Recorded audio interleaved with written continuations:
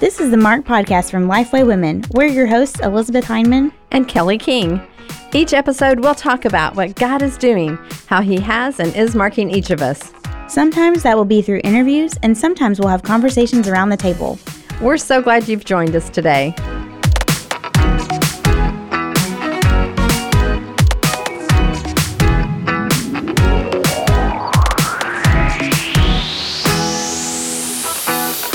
Welcome back to the Mark Podcast. I'm Elizabeth Heineman, and I'm here with my co-host. Hey, I'm Kelly King. We are live and in person. Yes. I'm saying that every time, just so because we haven't been live and in person.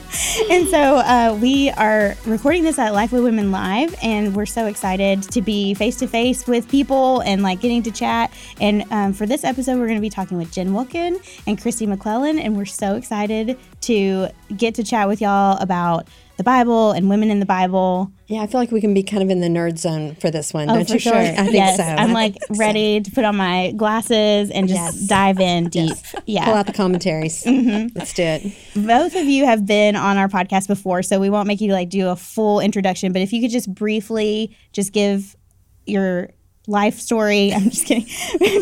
Your testimony. But if you could just tell us a little bit about yourselves, your ministries, and what God is doing right now for you in life. I feel like it's crazy. Yeah, we can start with Christy. First of all, if we're in the nerd zone, I'm very happy right now. So let's just lead out with that. Yeah. But for the past 15 years, I've had just the privilege of teaching Bible in the Biblical Studies Department at Williamson College. And I also serve as the executive director of New Lens Biblical Studies. I take teams on 2-week biblical study trips to Israel, Turkey, and Greece, and Italy, helping Western believers get a better understanding of the scriptures in their original historical and cultural context. Yes. So you've been kind of grounded for a little while. I am grounded, and I am sad to be grounded. Yes. I'm in the process right now of rescheduling my 4th Israel team for this year. Oh, my goodness. And it's been 13 years since I've gone this long without being in the land. Wow. Yeah. And the land is a well for me. So I'm a little parched, but very grateful. I was so excited for this weekend. I'm an extrovert, so to get out and be with people. So this is a ministry to me just to get to be here this weekend. For sure. Yeah, I'm currently on staff at my church. I'm overseeing our Next Gen ministries and family ministry and our resources right now. I've had many hats at the church, but the one thing that has been constant through my time there has been teaching the women's Bible study, writing the curriculum. And then additionally, I write and speak in other forums, or at least I have historically. Now I just do things in my living room, which is, I'm not an extrovert, so I'm living my best life in my stretchy pants right now and not sad about that piece, although it is very strange times for all of us. My drumbeat is for Bible literacy, specifically among women, but not limited to women, but that's just the place that I have the most opportunity and to speak into things and want to speak into things. And so have built my ministry around that message that the Bible is for everyone and that we should have access points for all the people who are sitting in the seats so that we don't have an expert amateur divide between the people who are on the platform and the people who are listening. Yeah, that's good. Yeah, Jen, I think a lot of women can probably, if they're working on a church staff or even volunteering in a church, they get the whole, I wear a lot of hats, or I've had lots of jobs, because that tends to happen a lot in a lot of different contexts, but I think especially in ministry for women, they tend to kind of have, and you can do this, and can you help us with this? I was a church secretary for a little while, and that line about other duties as assigned, that was really stretched. And there was a lot that fell into that category. Absolutely. Well, one of the things we love about both of you is that you help us learn a lot about women in the Bible and how to study the Bible. And one of the things that you both do really well is helping us understand the importance of context in Scripture. So, Jen, let's start with you just a little bit. Why is that so important, and how do we do that well? Well, I think that probably the pervasive idea around Bible study in our current day is that the Bible is for me and for now. And the Bible is for me and for now, but the Bible is also for us, the church, and for always. And before the Bible is for me and for now and for us and for always, it has been for them, for then. It has been for those who came before us. And so anytime we open up the scriptures, we should be sensitive to the fact that we're not the first person or people that these words were written to. And we have a responsibility to do our best to put ourselves in the skin of the original hearers a little bit. And so I think sometimes when people hear this, they can think, oh, if I learn about the history or the culture of the time in which a book is written, it will be the secret decoder ring that unlocks this book for me. Mm-hmm. And I always like to be very clear that there is a plain meaning to Scripture that is accessible to us if we don't have some of these historical and contextual cultural clues. Right. But that information is actually available to us, and it isn't even that hard to find. And so I would say, especially to those of us living in this particular time period in the life of the church, to whom much has been given, much is required. We have an incredible amount of access to this kind of context. And so we should take that opportunity to avail ourselves of it and step into the world of the people who the Bible was originally written to. But do you find that women a lot of times, like even this morning, I started the book of Jeremiah yesterday. If I just open my Bible, start looking at Jeremiah, there's a lot of things in there that I'm going to be like, I have no idea what this is. And so, and I'm really glad you said access is available. Mm-hmm. Like we just have to work a little harder maybe at understanding. And Christy, you do a good job of helping us think through what is that Middle Eastern lens and how would the ears of those, that got it the first time. Talk a little bit about the importance of that lens. Well, the Bible was given to us primarily by Middle Easterners living in a Middle Eastern context. And so it just adds to our understanding of what the biblical authors meant by what they wrote, what they said, and what they did. It sort of transports us back into their world when the living God took on flesh and came down to walk with and among his people. And so it just gets a little bit closer. When Jen was talking about her passion for Bible literacy, I tell my students all the time, the living God is the best storyteller that there's ever been. And the Bible, sometimes we use terms like systematic theology and things like that, but the Bible is the story. It's a narrative that we are being told and that we're being invited into. And so to come to the scriptures somewhat on its terms and to get a better understanding of what's going in it and how all the pearls string together in harmony and in unison, for me, it's really helped to invite me into it. I'm able to locate myself in the story and to hear what the living God is saying to me and my own day and my own time and my own generation. And cultures are very different. And to live in a multicultural world, the first time I went to Israel back in 2007, when God opened up the door for me to go study there, I felt like I was going home with Jesus. I felt like I was going home with Jesus and getting to know him in his Middle Eastern cultural world. And I tell people all the time, Jesus is better than we ever knew. And for the past 13 years, I've just been so passionate about serving as that bridge for that and just really making sure that people understand the Bible is put on the bottom shelf by the living God. And good. It is for all. And it's a feast that we're being invited to take in. Yeah. And just to follow up on that a little bit, I know you talk a lot about the honor-shame culture and how that is so pervasive in the Bible and in Scripture, especially when it comes to women. Can you just briefly, I know that's going to be hard because you have a whole study about this, but could you just briefly explain that so that our listeners will understand that aspect of Scripture? So when we talk about just some differences between Western culture and Middle Eastern culture, as an American people, we are much more Athens and Rome than we are Jerusalem. We're much more Greco-Roman in our underpinnings than we are Hebraic.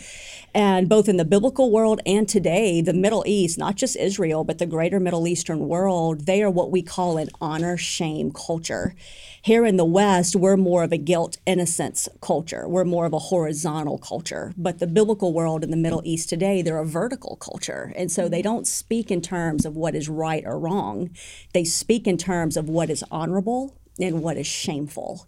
And so it's a different culture, it's a different language. And so when we talk about women, when we go back 2,000 years to the first century Jewish world of Jesus, as a woman, I'm really curious about where was woman located in that world 2,000 years ago? What was her life like? What was she up against? What was for her? And that's where we begin to see just another shade of just Jesus's unique ministry then. And I love it because if he did it for her, he's doing it for us. And he's the one who lifts us out of our shame, restores our honor, and sends us out in shalom. Yes. And I think I was just going to say, I've heard Jen talk about this with Rahab, and I may be like spoiling something later on, but that is one of my favorite stories to hear from this perspective, because I feel like we often, and you talk about a lot of the women in the Bible too in your study, Jesus and Women. There's a plug. But yeah, I feel like that very well demonstrates the honor shame and how God was bringing her out of her shame and into a place of honor, and even in where he lists her in the Bible, in the genealogies of Christ. And so I think, we've heard both of you talk about that, and that's such a powerful tool and lens to view Scripture through, for sure. Yeah, and even in kind of jumping off of that, of how do we see like the encouragement that we can give women today who maybe face that, or they live in maybe just shame? What's the encouragement that we give them from Scripture of how Jesus treated women? We always dignifies them. He sees them as image bearers. You can't find a story of Jesus interacting with a woman as a temptress or as a usurper, where he thinks she's going to take something from him. He meets them where they are, and he invites them into the true story. If they happen to be living outside of it, and let's face it, we all are until we meet him. And so he dignifies them in their humanity. This is something actually we were talking about just earlier at a lunch that I was at. We have a tendency to start with Genesis 3 when we address people, and we want to jump right to their sin problem. And yet the way to draw someone into the true story is to start with anthropology, just to start with who you are. You're an image bearer. And I think that's what we see Jesus doing when the culture around goes straight to the shame dialogue. He keeps pulling it back to Genesis 1 and 2. This is what you were created to be. Yeah, I love that, especially as we're going into an election year. I mean, we're in an election year. We're not going into it, but I feel like that is something that has lasted 526 years. Right. Yeah. I feel like we are having to constantly remind ourselves, even the people around us, like these are image bearers, the people that we can't see because we're not seeing a lot of people face to face right now. So through the screens, these are image bearers, and starting in that place rather than the like they're broken by sin, which we all are. It really does change your perspective, not only of the people that we see in the Bible, but also the people around us today, and just how, we are all. I love starting in Genesis 1 and talking through that, and just how that's who we were made to be. We were made to reflect God, and all the people around us are also made to reflect God and be bearers of his image. And the people that you don't see, that you just see their like tweets or whatever, they also are image bearers. And so that's just important to keep in mind, I feel like, especially this season, but always. Always, yeah. I think it'd be fun to just have them tell us, maybe, put you on the spot, maybe a favorite story of a woman in the Bible. Like if you had to pick maybe one that you kind of just like, you love to go to. That's kind of our marked question. Oh, it is? Oh, yeah. Okay, so we want to jump ahead? Let's go for it. We can. Yeah. And I know Christy said she's going to have a hard time picking between them, so you can do more than one. So we always ask what's marked you, and we wanted to make this one a little bit different because we've asked both of you that question. So tell us about a woman in the Bible who has marked you in your walk with Christ. You know, I had to take my dog on a walk to ponder this one.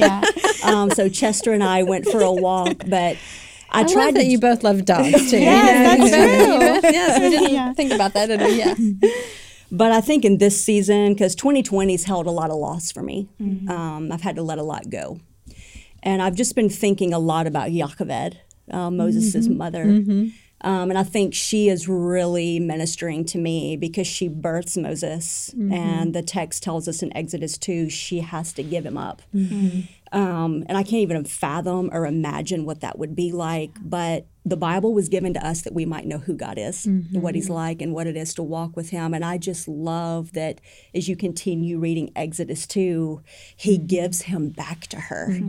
She ends up getting to be his wet nurse. And so I've really been asking the Lord to help me have the faith of a Yocheved right now, and to not be afraid to yield and to give up the things that I need to give up, because who is God and what is he like? He's the one that restores things and brings renewal to things. And some things are going to come back around and they're going to find me and come back home to me. So I've just been thinking a lot about what it would have meant for her to build that basket with tar and pitch and to put him in the reeds of the Nile. And then what she must have felt like, the faithfulness of the living God, when Miriam comes back to her and says, you can be his wet nurse. So he is a restorative God. So her story's really been ministering to me. What's interesting about that, because I'm going to throw this back, that this morning I was looking in your Bible study and you were talking about when the manna dried up, that it did not dry up too soon or too late. It was right on God's time. And I think that's such a good reminder of God's redemptive process, that he's always on time and that he gives us the provisions that we need, even in the midst of a season where we feel that kind of loss in a lot of ways. So that encouraged me from your study this morning. So I just want you to know that too. So, That's awesome. Yeah. Thank Jen, you. what about you? I'm totally going to say 5, but they all happen right in the same place. And you're Is it right the where I midwives? was with Christy. It starts with Shiphrah and Puah, and then Jochebed and Miriam, and even Pharaoh's own daughter. Because if you think about, like, for my whole life, I thought of Charlton Heston associated with the book of Exodus, and even with the later versions that were made, those stories always start, when Moses is already growing or grown. And that's not where the book of Exodus starts. It starts with 5 female deliverers who literally deliver Israel. They are, like, Shiphrah and Puah are literally delivering Israel in the face of death. And the same as was said with Jochebed and with Miriam. And that Pharaoh's statement to kill the male Israelites is basically a statement against female worth. He basically doesn't even see women as a threat. And so then you see these 5 women, even his own daughter, subvert his plans by bringing Moses safely to a place where he's going to lead the nation of Israel out. And so it's just an extremely powerful image to me, and one that I feel that was kind of withheld from me in my understanding of that story for years. It just wasn't spoken of. I had never heard of the Hebrew midwives into adulthood. And some of that's because I hadn't been very faithful in my Bible reading plan, So there's a plug for Bible literacy. But you find those stories there, and they're not small interjections into the text. They're shaping the whole story of the book. So it's just a precious couple of chapters to me. Yeah.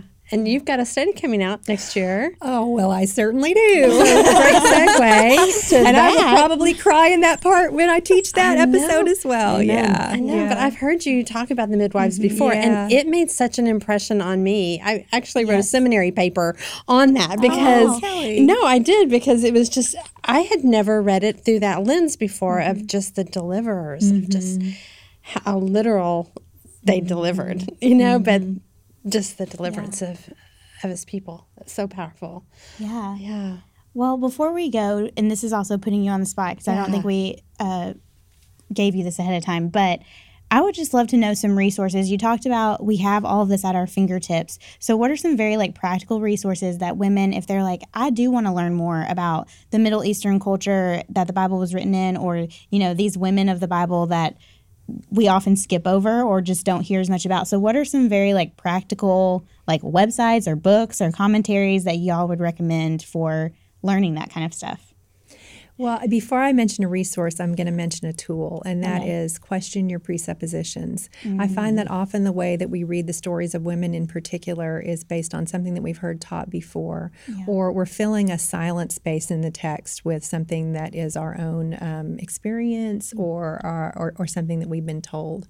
And we expect, I don't know why we expect this of the Bible, but we expect that the Bible will express outrage every time there is something that is outrageous, or that the Bible will express joy every time there is something joyful.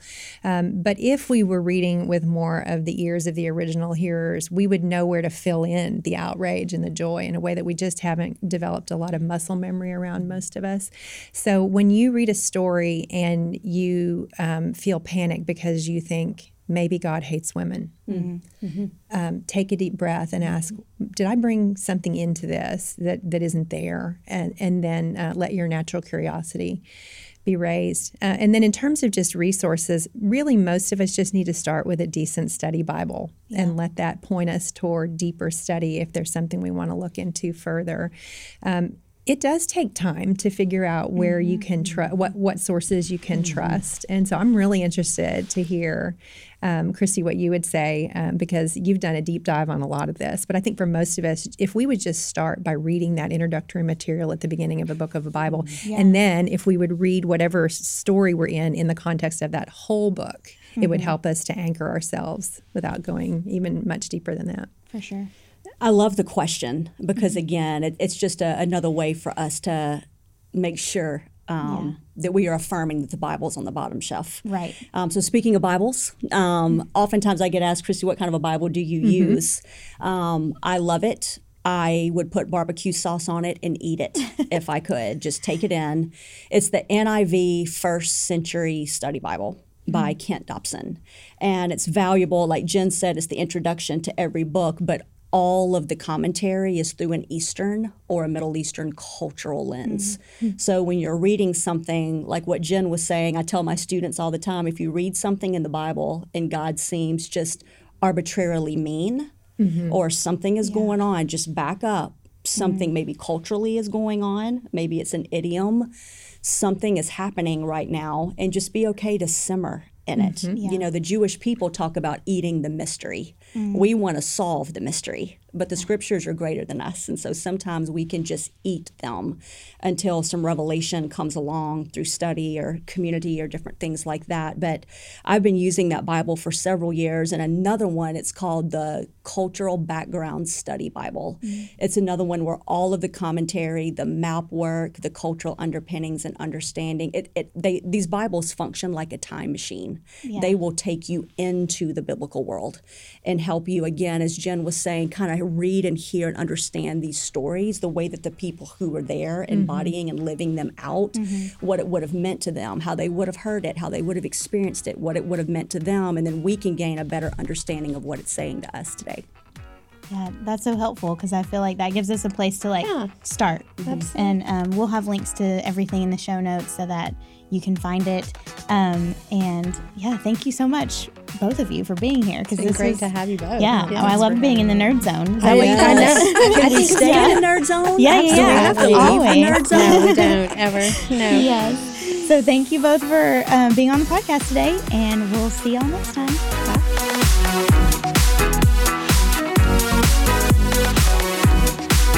Well, this episode was recorded at the Lifeway Women Live, which was a digital event. But normally at our regular events, we love to have the opportunity to lift up some organizations that are doing a lot around the world to help women and children in need. And one of those organizations is Compassion International. If you listen to our podcast, you've heard us interview Elizabeth from Compassion and Lillian from Compassion. And so we're always excited to get some behind the scenes looks at that. But we also want to make sure that you're aware that you can sponsor a child through Compassion. Absolutely. It's super simple, isn't it, Elizabeth? Yes. And we really would like for you to go, if you are if you'd like to find out, information, you can pick a child, all of that, you can go to compassion.com/Lifeway, and that will take you directly to our page, and it'll give you some options of different girls. And the support that you give, it's $38 a month, and it includes medical checkups, which often can save their life, nutritious food, health and hygiene training, and educational assistance. And most importantly, they get to hear about Jesus Christ. And so this is a way that we can be gospel-centered and that we can proclaim the gospel to children who may not hear about Jesus. Yes, and again, that is compassion.com/Lifeway, and you can see some familiar faces there with their sponsored children, and so that's just a really fun thing to see and just hear about their relationship with the children they sponsor. So compassion.com/Lifeway, sponsor a child today.